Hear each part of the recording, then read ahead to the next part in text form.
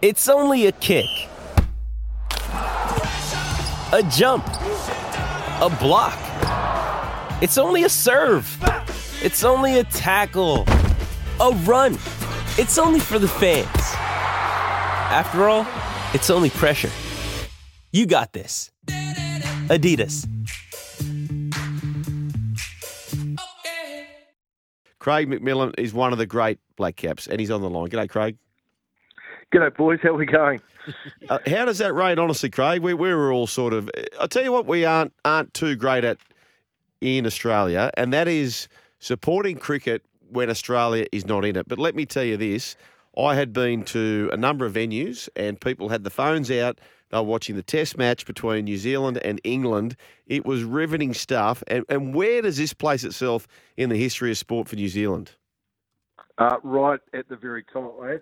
In terms of Test cricket, I mean, it's only been done twice in terms of a one-run win in terms of Test history, and only 4 times. Yeah. The 4th time in 2,500 Test matches that a side has been forced to follow on and gone on to win the match. So it was one of the most remarkable Test matches I've ever seen.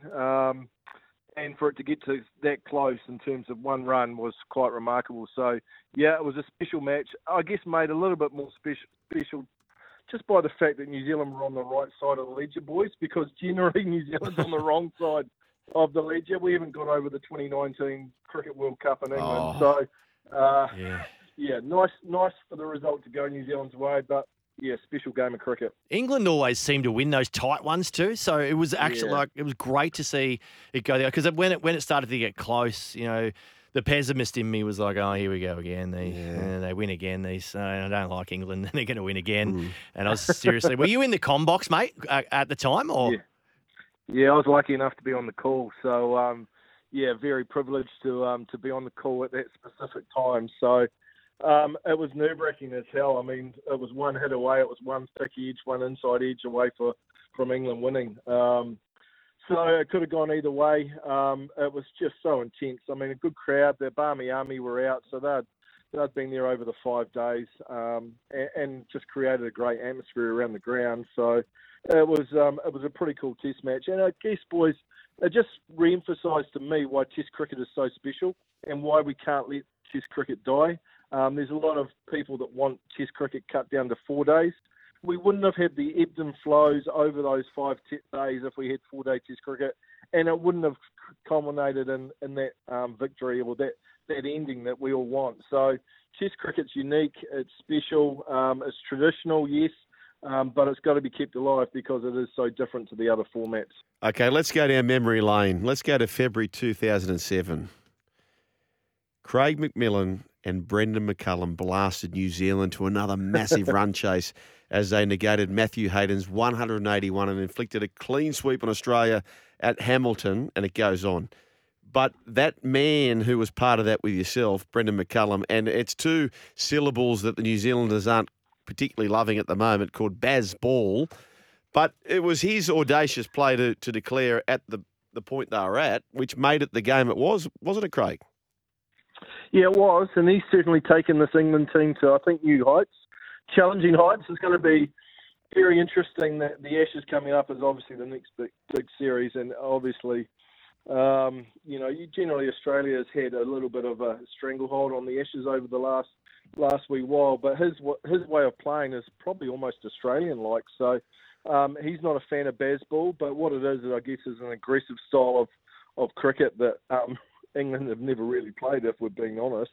Australia have. That's always been their style to push and pull the game further ahead. So it's going to be an intriguing series, but Brendan McCullum is certainly, I guess, and Ben Stokes, you have to say Ben Stokes, he's bought into it as well, and his mindset is very aggressive as well. So I just can't wait for that series. I think it's going to be an intriguing one.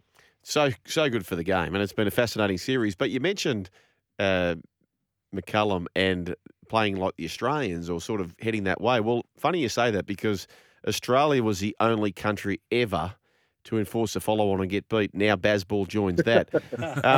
Just on that, Craig, we are chatting with Craig McMillan, legend of the sport when it comes to the Black Caps and cricket. When he did declare, when he forced the follow-on, Did you was there a party that thought, oh, geez, that's a bit sort of bold? Or what did you think at the time? Well, I didn't think it was bold. They were 230 ahead, to be fair, boys. There wasn't a lot of boldness about it, and the pitch was still doing plenty. Actually, it was there was still enough help for the England bowlers. So I thought, I mean, we talked about it. It's just the fourth time it had been done, so that the odds were pretty much firmly stacked. That every time previously to that Test match that New Zealand had to follow on, they'd had a couple of draws and they'd lost. They'd never won a Test match. So. I guess it was one of those things that was going to take something special, and it did. The openers put on 150, so they sort of, I guess, calmed the nerves, got New Zealand through that tricky period. Kane Williamson showed why he's one of the greatest, well, certainly New Zealand's greatest to have held a bat, and certainly one of the modern-day greats with some of those other players like Coley and Smith and Root. So he did a job, scored 100. He'd been short of runs throughout the series, scored 100 when New Zealand needed it. They did lose 5 for 28, so they actually could have set England something a little bit more challenging, but they had a little bit of a whoopsie at the end and lost 5 for 28, a little bit like Australia have today against India, where that lower order just collapsed. Yeah. So, there's the dagger, waiting for it. The Israel dagger. So it might have been even more that England were having to chase, but they set up for a sensational fifth day. Anytime the game goes into the fifth day and you've got all 3 results still in play, then it's always good. So, it was a great day of Test cricket. Mate, being a former teammate and a friend of Brendan McCullum, was there any text message you were sending him on that final day? Just, mate, bit of a choke here, brother, or were you leave it alone? No, he'd leave it alone. Because to be fair, his record had been pretty good. I think England had won 10 out of their previous 11 Test matches that he'd been in charge of, along with Ben Stokes. So now he's 10 from 12, and he's got that. But that's his mantra. He's happy to lose the odd game if it means playing to that particular style, and that will be the same in the Ashes too. So you guys need to hang on, strap up, because England are going to come pretty hard at you. The only concern I've got really, boys, is for England is Ben Stokes. He's got trouble with the knee, and we saw that when he was batting. He was struggling to run. He's had a knee niggle for a period of time. He only bowled 2 overs in the whole Test match, and England need him to be fit and firing, not only with bat but also ball, if they're going to, I think, prove a bit of a headache for Australia in that Ashes series. So that will be a concern moving forward, but all in all, I think it sets up nicely for perhaps one of the best series that we've had in some time when Australia make their way over to England.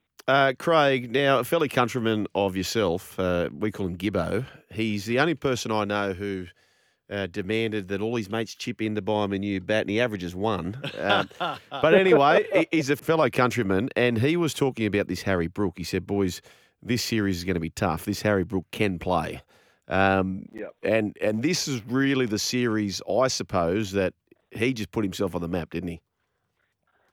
He did indeed. I mean, I think he's had 3 Man of the Match awards in the last 4 tests. He's averaging more, well, he was until he got run out without facing the ball in that second innings by Joe Root, which definitely helped New Zealand's cause. He was averaging 100, so he was there was some records up there with Bradman and whatnot. So he's made a hell of a start. He can play, but I think that Australian fast bowling lineup will certainly test in the likes of Hazelwood, Stark, Cummings, and Nathan Lyon as well. That's a nice, well-rounded.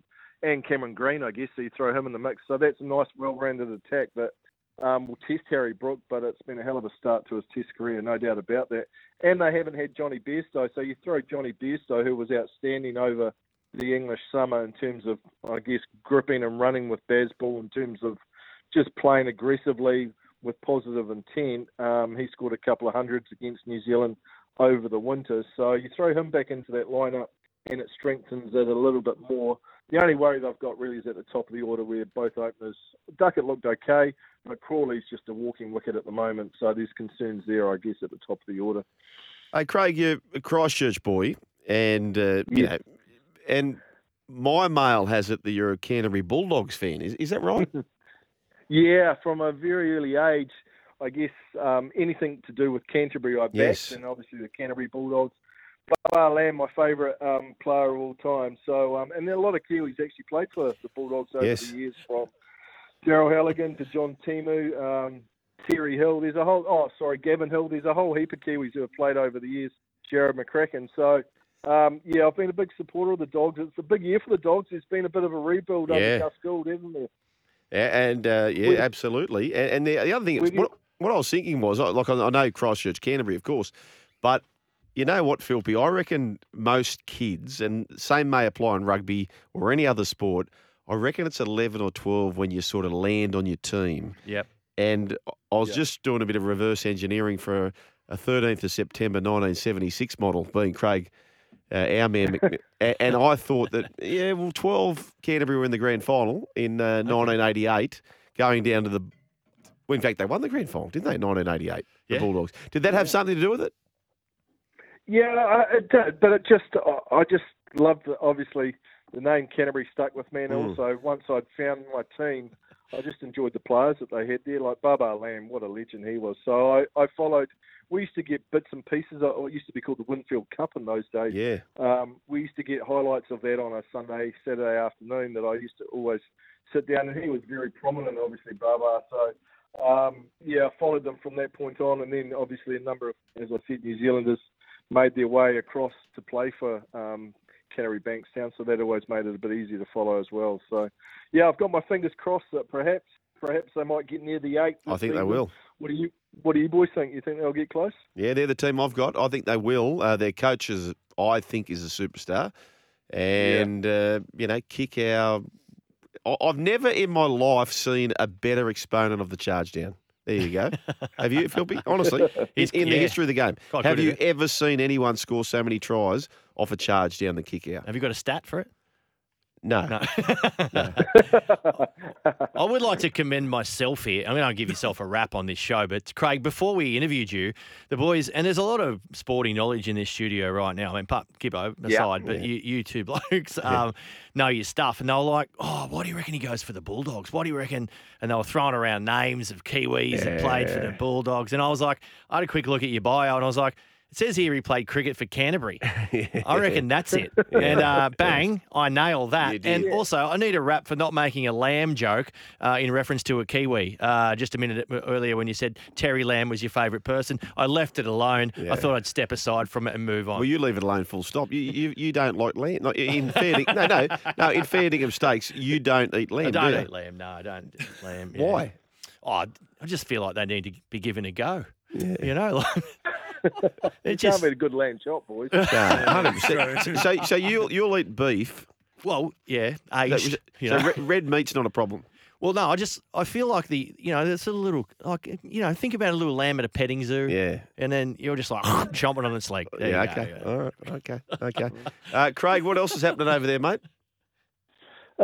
We've actually had 30 degrees here in Christchurch, boys, which is at the high end of our scale in terms of temperature. So there's another test match. New Zealand play next week against Sri Lanka, which is going to be difficult to live up to what they've just come off. So the test match is actually here in Christchurch. So something to look forward to. But I'm going to settle in tonight with a couple of cold ones and watch this India-Australian test match, which looks like it might go all of, 2.5 days.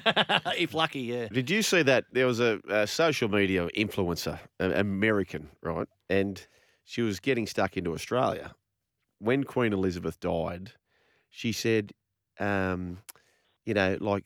if Australia are 18 hours in front of us or whatever it is, why didn't they tell us before, when it happened?